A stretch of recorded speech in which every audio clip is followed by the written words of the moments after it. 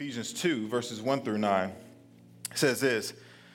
As for you, this is the Apostle Paul speaking. He's writing this letter to the church in Ephesus. And he says this, as for you, you were dead in your transgressions and sins, in which you used to live when you followed the ways of this world and of the ruler of the kingdom of the air, the spirit who is now at work in those who are disobedient. All of us lived among them at one time, gratifying the cravings of our flesh and following its desires and thoughts. Like the rest, we were by nature deserving of wrath. But because of his great love for us, God, who is poor in mercy, rich in mercy, made us alive with Christ, even when we were dead in transgressions. It is by grace you have been saved. It is by grace you have been saved. It is by grace you have been saved. And God raised us up with Christ and seated us with him in the heavenly realms in Christ Jesus, in order that in the coming ages he might show the incomparable riches of his grace expressed in his kindness to us in Christ Jesus. For it is by grace you have been saved through faith, and this is not from yourselves. It is the gift of God, not by works, so that no one can boast. Come on, let's pray. Father, we're grateful. We're thankful for today. Thank you for this moment. Lord, we're not here for a TED Talk or just some opinion, but we're here for your word. God, that is life-changing, that is transforming. And so, God, I pray over these next few moments, God, that whatever we've come in with, whatever distractions exist, Lord, we just pray for just a focus to your voice. Spirit, move. We need you. God, we thank you for your presence. We don't have to ask for you to be here. Your omnipresence, which means you're here. But Lord, help us to be aware of your presence and what you're doing and saying in this moment through your word. And so, Lord, as servants, we say this, speak, Lord, because we're listening. In Jesus' name, everybody said, come on, everybody said, amen, amen. You may be seated. So, family, we have 3 kids, and 2 are in school, and 1, the youngest, is in daycare. And daycare is interesting. There's all kind of stories you get, when you pick them up.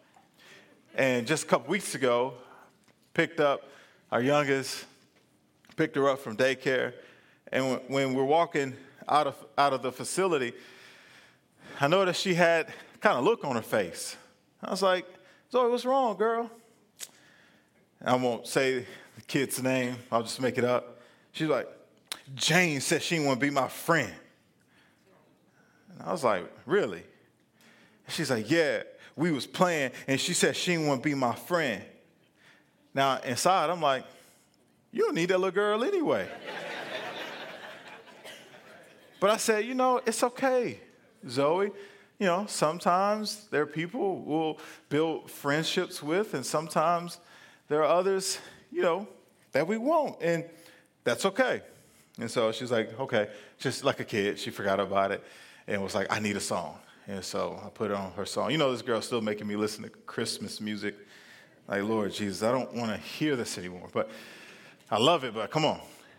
So then, the next day, I pick her up, and it's a whole different thing. She's like, yeah, me and Jane, we're friends. We played today. Now, inside, I was like, I told you, you don't need that little girl. What you playing with her? She didn't understand the value of what it means to know you.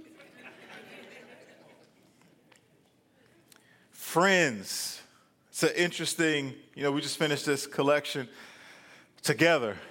We're talking about friendship in week 1.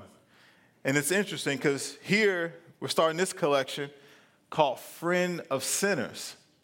And when you think about that, it's a phrase that, especially in the church world or growing up in church and whatever mindset you have, it's almost like you want this disassociation.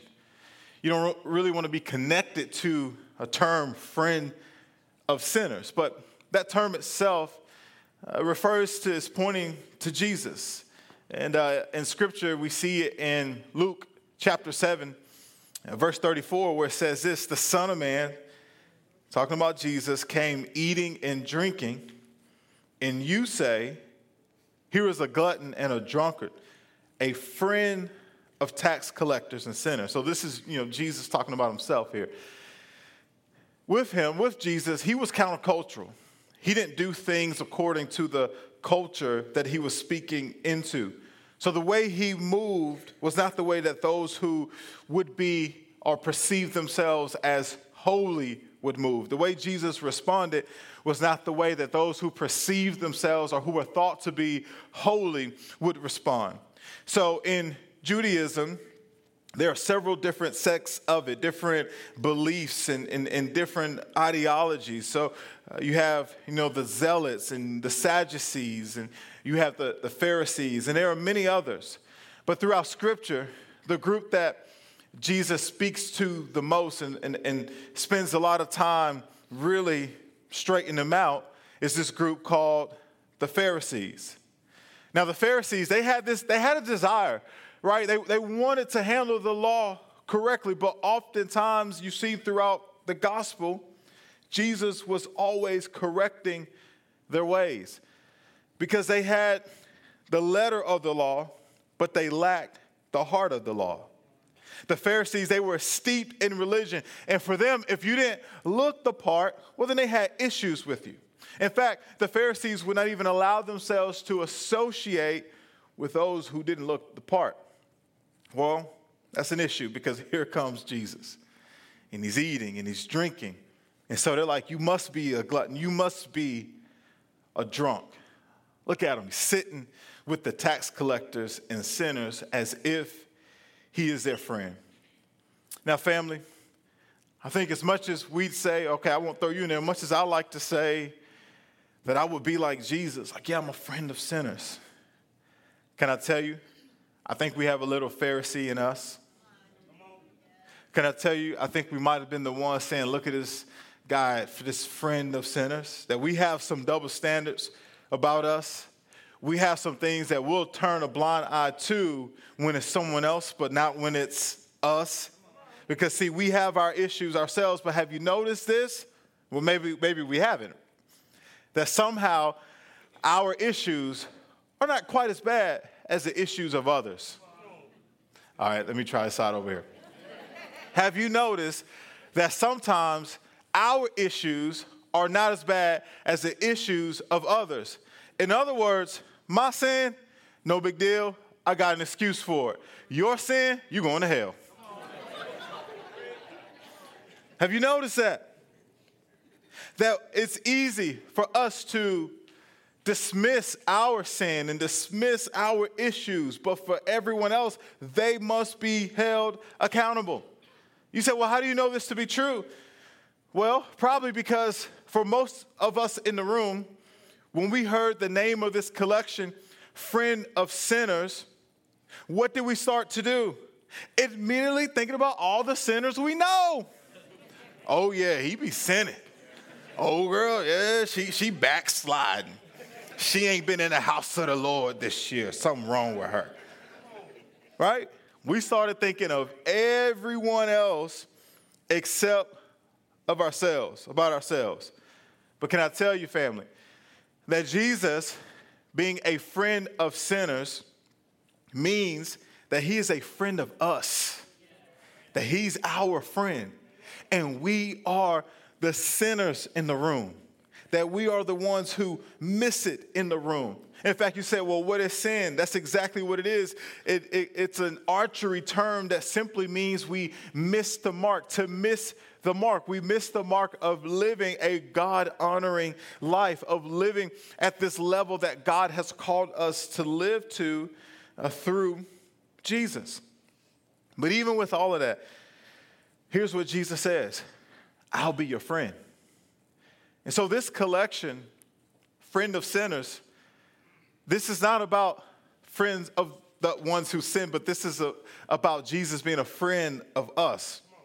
Now, for the pushback in the room, nah, because I got up this morning, I prayed, I had my devotion, I fast every week, I'm good. Well, we may have skipped Romans 3, verse 23. that says, for all have sinned and fall short of the glory of God. But I get this could be confusing because you said, well, I've said yes to Jesus. I put my faith in him, so I'm saved. Well, we got to understand this.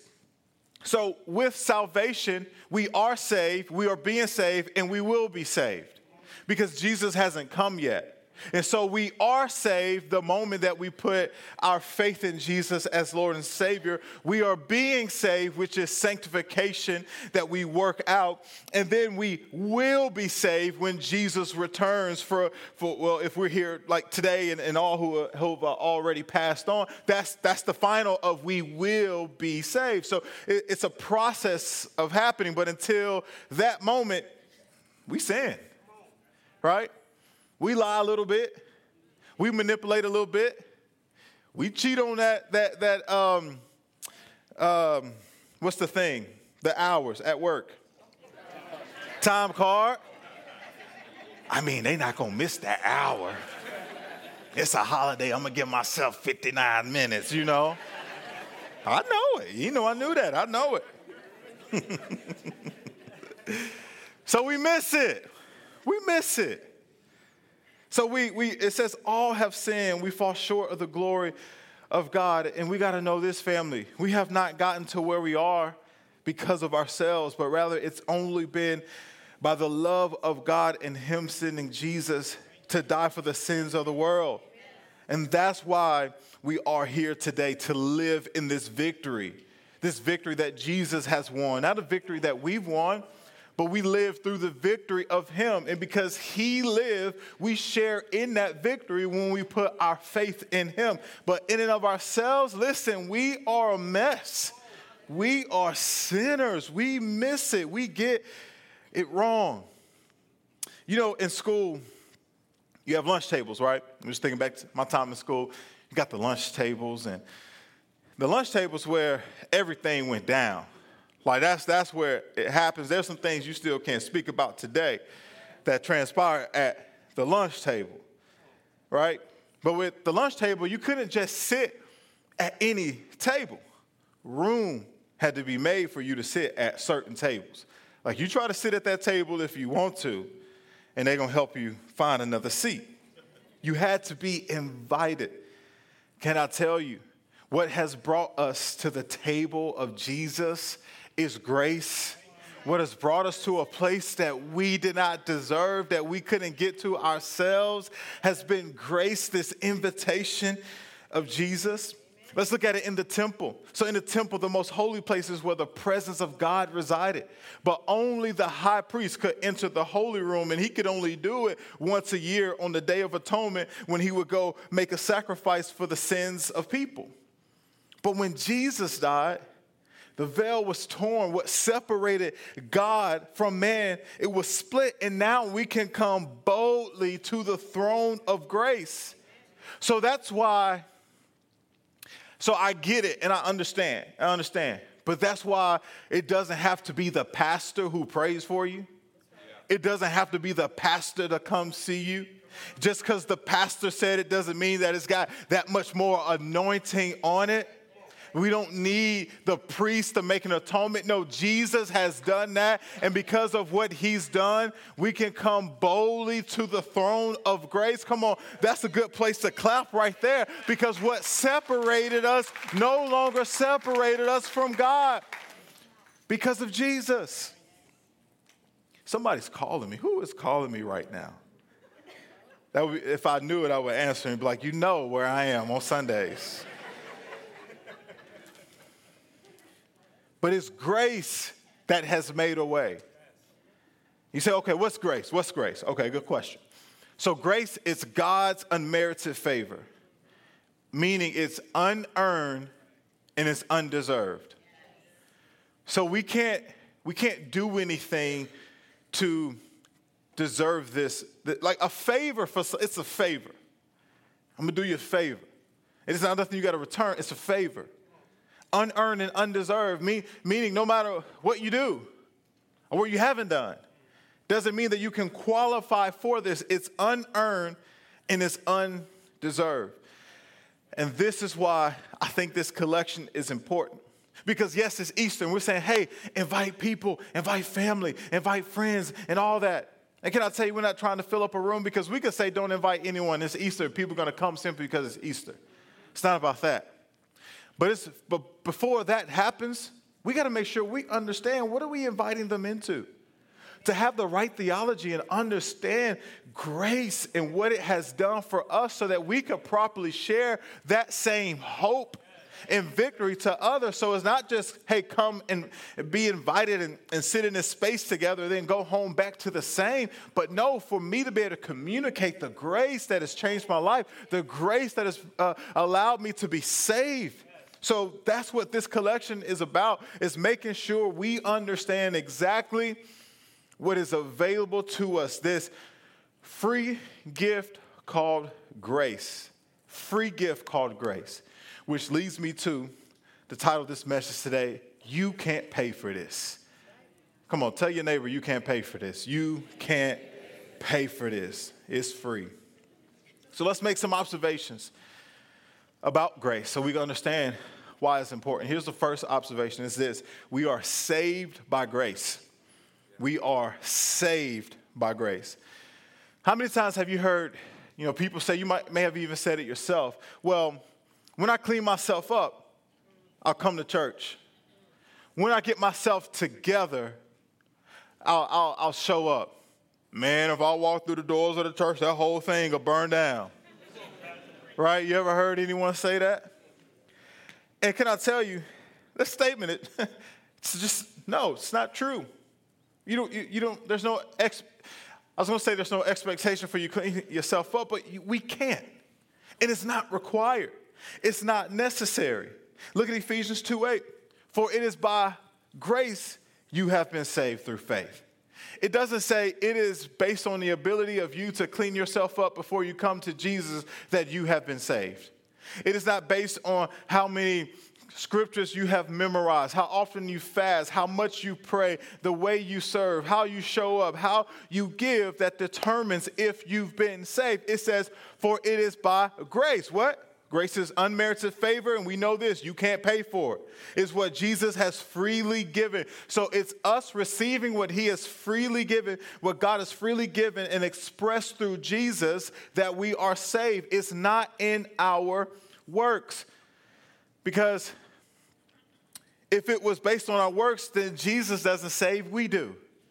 So it's not based on our works, but it is this free gift of grace. But can I tell you, I understand where that mindset comes from. Because when you look at other forms of religion, it's about what man has to do to get to God.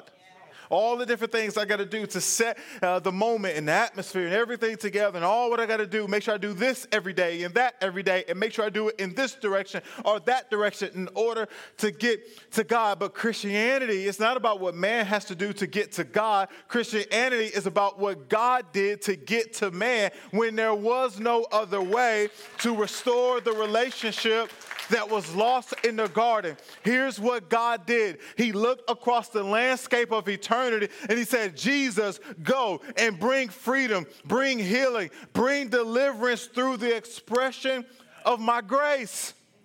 That's why Jesus is the only way. There's no other way, family. So just come as you are. It shouldn't be looked at as a catchphrase, but it should be looked at as reality. He's just saying, come to me. In fact, Matthew 11:28, he says, come to me, all who are heavy, who are burdened. You feel weighty. You feel all the pressures of the world, all this weight on your shoulders. Well, come to me and receive rest. What is that? That's an invitation to him. It's an invitation to grace. So stop trying to do it yourself. Stop trying to figure it out on your own when you don't have to. He just says, come to me and receive what only I can do. The world can't give you grace. The world can't give you freedom. The world can't give you the healing that you need. You may find a high, but once you get it, you'll keep trying to find the next one, and the world can't supply it. The only supply you need comes from Jesus, and it is his grace. It never runs out. It's his grace and mercy. And it's only through him that we can receive it. It's not our works. It's not based on what we can do. He is the way. And what Jesus has done, 2 Corinthians 5:21 says this: God made the one who did not know sin to be sin for us. So, here it is. He took our place. So we see on the cross what Jesus said, watch out, bro. And he stepped in and he took our place. He died the death that we didn't have to die. So people say, YOLO, you only live once. I said, no, that's wrong, bro. We live forever. Because this space is just a transition to eternity with the Father. And so there is no dying because Jesus has done that. He died for us for the sins of the world. So he took our place. So it's not living once, we live forever in him. It's just a different expression, a better expression. The relationship that we were always meant and intended to live from the very beginning. So the one who knew no sin, he became sin so that you and I could become the righteousness of God in Christ Jesus. So in other words, he became so you and I could become. Because we didn't have what it takes to be in right standing with God. And the Old Testament makes it very clear for us.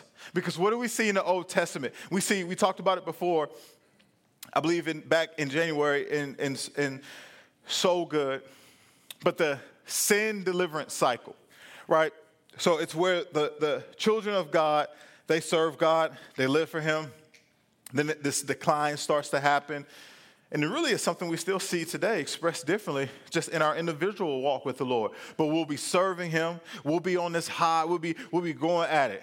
And then all of a sudden, different things start to creep in. So then it's Jesus and. He's not enough anymore. It's Jesus and a little bit of this. It's Jesus and the stars. It's Jesus and manifesting. It's Jesus, It's Jesus and all these other things. And what happens, we create these idols, and they found themselves now in idol worship. And so because they allowed themselves to get separated from God, God allowed persecution and captivity to come. And so then when that happened, they cried out for God. And people think grace only exists in the New Testament. It's not true. Grace is there in the Old Testament as well, because God could just did another way, but he did it. So when he heard the cries of his people, he would raise up a deliverer. Okay, so here goes Moses or Gideon. You see it throughout Judges, the different people that God would raise up to deliver his people. So it still was an expression of his grace. And so they will walk into deliverance, and then what happened? They serve God, but then they fall right back into idol worship. And then they'll do what? God save us, help us. Then what? He'll deliver. So it's this sin cycle. So what am I saying? Our works has shown it don't work. We need his grace. It is by grace we have been saved, not our works. Look at Ephesians 2, 4, and 5. But because of his great love for us, God, who is rich in mercy, made us alive with Christ, even when we were dead in transgressions. It is by grace you have been saved. And I love this right here in verse 4. Here we are, just lost, dead, hopeless, just lost, no hope. But because of his great love for us, God, who is rich in mercy, look what he did. He took what was dead and he made us alive in Christ.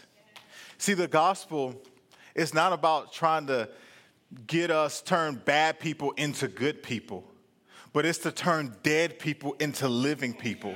Because outside of God, we were dead, we were hopeless, but he made us alive with Christ. We were dead in our sin, but God. We were living against him, but God. We were entangled by the trap of the devil, but God. There was no other way but God. Come on, families. Anybody excited for the but God moments where I was lost, but God, where I was sick, but God, where I didn't see no other way but God, when my son and daughter was far away from him, but God, come on, can we celebrate and praise God for the but God moments, the moments where he turned it around, the moments that the enemy meant for evil, but because of God and his grace, he turned it around for our good. It's by his grace we have been saved. I got to move on. Here's the second observation. We are empowered by grace. We are empowered by grace. 1 Corinthians 15:10 says this, but by the grace of God, there it is again, I am what I am. This is Paul talking. And his grace to me was not without effect. No, I worked harder than all of them. I like Paul. Did y'all catch that? Glenn, he threw a little shade right there. He says, nah, I work harder than all y'all. Yet not I, but the grace of God that was with me. So then he tried to clean it up a little bit. I got to be a little humble. When we say yes to Jesus, when we accept him as our Lord and Savior, the Spirit of God comes to live in us. And traditionally, we say things like this, accept Jesus into your heart. But family, Scripture is clear. Jesus is seated at the right hand of God.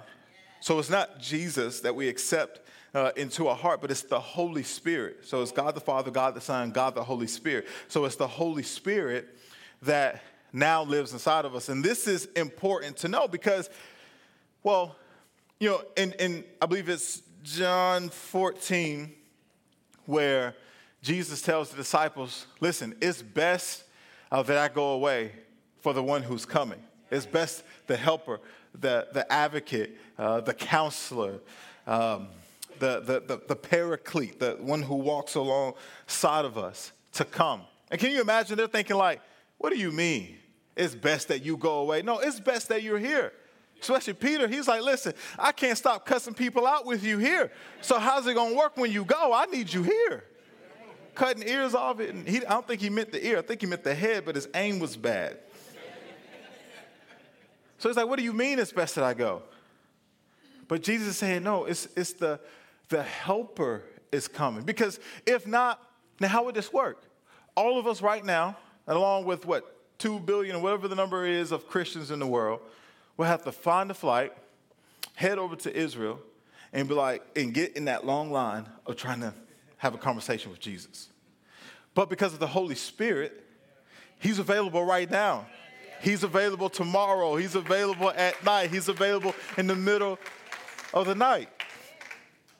So it's the Holy Spirit. And here, John 14:26, but the helper, comforter, advocate, intercessor, counselor, strengthener, standby, the Holy Spirit, whom the Father will send in my name, in my place to represent me and act on my behalf. Look what he'll do. He'll teach you all things, and he will help you remember everything that I have told you, which is important. The Great Commission, right? We've all been commissioned, so it's the Holy Spirit that will help us to remember these things that we've been taught and commissioned to do. I like to liken it to, you ever mowed the lawn? You had an old school lawnmower, and you're just trying to push that thing. We used to have this hill in our first house, and it was a struggle trying to get up that hill. Man, but when we got a new one, and LaMarcus, it had this knob on the side, and you push it forward, and that self-propel kicked in. Man, I was out there mowing that lawn. I was like, what you want? I saw my neighbor. I was like, I got you next, bro. This ain't nothing. This is easy. But that's what the Holy Spirit does. In and of ourselves, it's a struggle. Man, this is too much. This is difficult. I want to quit. But when we welcome the power of the Holy Spirit, there's an acceleration that happens. There's a push that happens. There's this thing that, this is easier than I thought. I didn't think I could make it through this. Listen, it's not you, but it's the power of the Holy Spirit working in you and through you. I like to say it this way. Grace does the heavy lifting. Grace says, I got it. The grace, the Holy Spirit, he gives what's called, spiritual gifts. Some call it like grace gifts. So the Holy Spirit, and we can't earn them, can't deserve the Spirit, decides how they're dispensed. But the Spirit does, the grace does the heavy lifting. It's like sometimes Zoe, our daughter, she'll want to help us clean around the house. And I'll see Katie, or either myself, we got the vacuum cleaner, and we're trying to vacuum. You're trying to get it done. You're always trying to stay on schedule. We got to go. And she's like, Mommy, Daddy, I'll help. And you're like, come on, because, it's just easier. But you're like, okay. And she's kind of in your way, and she's helping you. And she's like, look what I did. Look how I did it. Boys, she called them her boys, her brothers. But she's like, boys, I clean. I vacuumed the house. And I think it's the same way with us.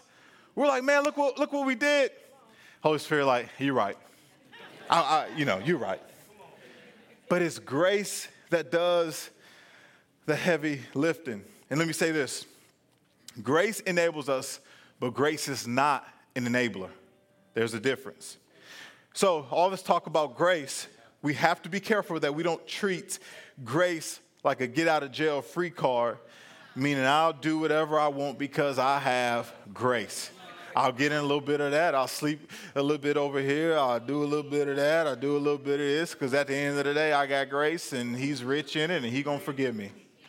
That's the wrong theology and the wrong approach to grace. Because there's another scripture that says, listen, don't dismiss the severity of the Lord. So he's kind, but he's saying, don't play with me, right? And so we got to understand that truth as well. So grace is not just this get out of jail free card that I'll do whatever I want, but here's what grace is. Grace is the empowerment to live in a God-honoring way with the Holy Spirit leading us. It is not the enablement to live in the direction that our flesh pulls us. That's not what grace is intended for. That's a misuse of it. But grace is the empowerment to live in a way that honors God. But let's keep it real. It's tough, isn't it? It is. It's okay. You don't have to shake your head. It is. I'm shaking my head for all of us. But we're not alone. The Apostle Paul, Romans 7. Look what he says. Paul says, for I do not do the good I want to do, but the evil I do not want to do, I keep doing this thing. You ever felt that? Like, Lord, I said I wasn't going to be here again. I said last year, this was my last time finding myself here, and now I'm back. I done spent the block. I'm back here again. I wasn't supposed to be here. What happened? I keep doing this thing. I keep watching that. I keep doing this. I said I wasn't going to be here again. So I get it. I understand. But we got to back up to what Paul says earlier in Romans 5. God's law was not given so that all people could see how sinful, God's law was given so that all people could see how sinful they were. But as people sinned more and more, God's wonderful grace became more abundant. So it's not this thing that sin is too much for grace. Paul says, where sin abounds, grace abounds more. So here's what I'm saying. Keep trusting God. Keep the small daily habits of saying no and allowing his grace to get you to the place that you need to be. And you get practical with it. How? Pre-decide. Make a pre-decision. I'm going to set the parameters of how this situation is going to go based on what I'm deciding to do right now before I step into this moment. And what you're doing, you're setting yourself up little by little to see eventually your decision changes. Your response changes. So when you get that text, you don't even open it up. Yep, you don't even open it up. When they say, hey, we gonna do this weekend, you saying no. But you have to pre-decide. I know when I say no, they gonna say this. So here's what I'm gonna say after I say this. I know they're gonna say, oh, you trying to do that church stuff. Now, what you becoming? Okay, you becoming now. Well, why don't you just become with us? No. You gotta pre-decide and make a decision then before the moment comes. So it's little by little. It's bit by bit. It's step by step. Grace is not an excuse, but it's an empowerment. Then we understand what Paul says in 2 Corinthians 12, I believe 2 Corinthians 12, where the Lord provides a way of an escape, which is his grace. So even in these moments of temptation, these moments of trying not to do what we don't want to do, the Lord provides a way of an escape. Here's the last observation. We are to receive grace. We are to receive grace. Let's go back to Ephesians 2, verse 8. For it is by grace you have been saved through faith. And this is not from yourselves, but it is the gift of God, not by works, so that no one can boast. It is a gift. Danny, Bianca, y'all in here? Where you guys? Danny, you in here? Oh, y'all join me. Y'all join me. They had no idea. They have no idea of this. And they may leave the church after this. But I would ask you, to show grace because freely it's been given. Y'all come on up. Y'all give it up for them as they come. So this is an amazing couple. I mean, they crush it. Yeah, y'all give it up for them. Here, come on, y'all come closer. Amazing couple. And they crush it in so many ways. In fact, Danny just had a birthday recently. Come on, happy birthday. I would sing, but yours was yesterday. Happy birthday. Come on, that was March 2nd. I'm March too. There's something about March. But they're amazing. They have an amazing little boy. He's cool. He kind of didn't really want to dap me up this morning on the way in, but I understand it's a little early. But they're amazing, amazing couple. And we just wanted to shout that out. And then we just wanted to give you guys this. This is a gift card. It's the Char. So I love Char. They got good steak. I don't know if y'all been, but go to Char. Oh, perfect. So it's a date night on us. So there it is. Y'all give it up. Appreciate y'all. Y'all give it up for Danny and Bianca. So, they didn't know that I was going to do that. I mean, you see, I forgot to get the card. So they didn't know we was going to do that. And it's a gift. But there was nothing that they did. They just showed up today. They pulled up to the parking lot. They got out the car. Corbin didn't really want to dap me up, but it's all good, And they so graciously stepped up here, not knowing what was going to happen. There was nothing they did. But yet they stepped up here and they received a gift. Can I tell you, family? It's the same way that grace works. You can't earn it. You can't deserve it. All you have to do is freely receive what has been freely given. We don't deserve the gift. We can't earn it. Can I tell you, we can't manipulate to gain the gift. It is free. All we have to do is receive. Matthew, come help me land this plane. So as we close today, let me ask this question. Then why do we work for what we only need to receive? Can you imagine if they would have been up here and said, well, hold on, Pastor, let me do this, let me do that. Well, hold on, let me get this together, let me get this in order. And it's like, wait, it's right here. No, you don't have to do all of that. But it's the same thing, Matthew 11:28, where Jesus is extending this invitation of just come to me. That's all he's saying because he's a gentleman, right? People ask the question, well, if he wants us to serve him and to worship him, why did he just make us and program us to do it? Because that wouldn't be worship. That would be robotic. That wouldn't be a want to. That wouldn't be a desire. And so he just releases the invitation to come. Yeah. And then as we respond with a yes, we receive and walk in his grace. That all we have to do is receive because it's a gift. But can I tell you, we can grow in grace? 2 Peter 3:18. But grow in the grace and knowledge of our Lord and Savior Jesus Christ. To him be glory both now and forever. Amen. So we are saved by grace through faith. And we mature and are sanctified, which is a process of becoming like Jesus.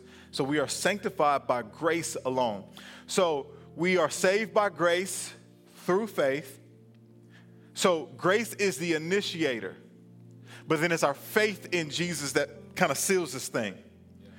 And we are mature and are sanctified by grace alone. God's grace, here's what it does. It justifies us. It sanctifies us. And ultimately, it's his grace that will glorify us in heaven. Here's what I'm saying. It's grace that allows us to become like Christ. And growing in grace does not mean gaining more grace from God, because it's not this thing, okay, God's grace has increased in my life. No, God's grace is infinite. What Peter is saying here, growing in grace, is basically pointing to spiritual formation.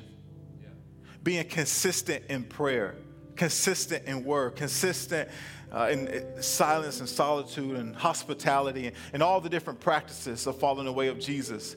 In April, after Easter, we're going to begin a collection called Practice. Yes, we're going to talk about practice. But we're going to take time and we're going to look at the different practices that Jesus modeled out throughout Scripture. But we grow in grace by being attentive to His Word, attentive to worship, and just a moment or daily act of dying daily to Him. And this mindset that says, Lord, I don't know what's in front of me. I know you do. So I'm going to trust you. Good, bad, or indifferent. Because no matter what it is, you're good through it. I may not see it in the moment. I may not feel it in the moment. I may not want to hear that in the moment. But the grace of God, come on, has anybody been through some stuff? And you said that didn't feel good. It hurts right now. It hurts today. But I'm only able to be here and to worship, to lift my hands, to pray, to sing a song, to show up because of God's grace. Because if it was through my power, I wouldn't do it. I wouldn't be here. That hurt would have taken me out. That pain, I would not have been able to overcome it, or I wouldn't be in this process of overcoming it. It's only by His grace. So family, this week one it's important for us to get this understanding, because we got to know we're inviting you, but what are we inviting you to? So we got to make sure we have this understanding that it's grace that has saved us, all of us who are the sinners. And Philip Yancey, he says this: there is nothing we can do to make God love us more, and there is nothing we can do to make God love us less. Just sit on that for a moment. It's telling us it's not your works, but it's His love, it's His grace. Come on, let's pray.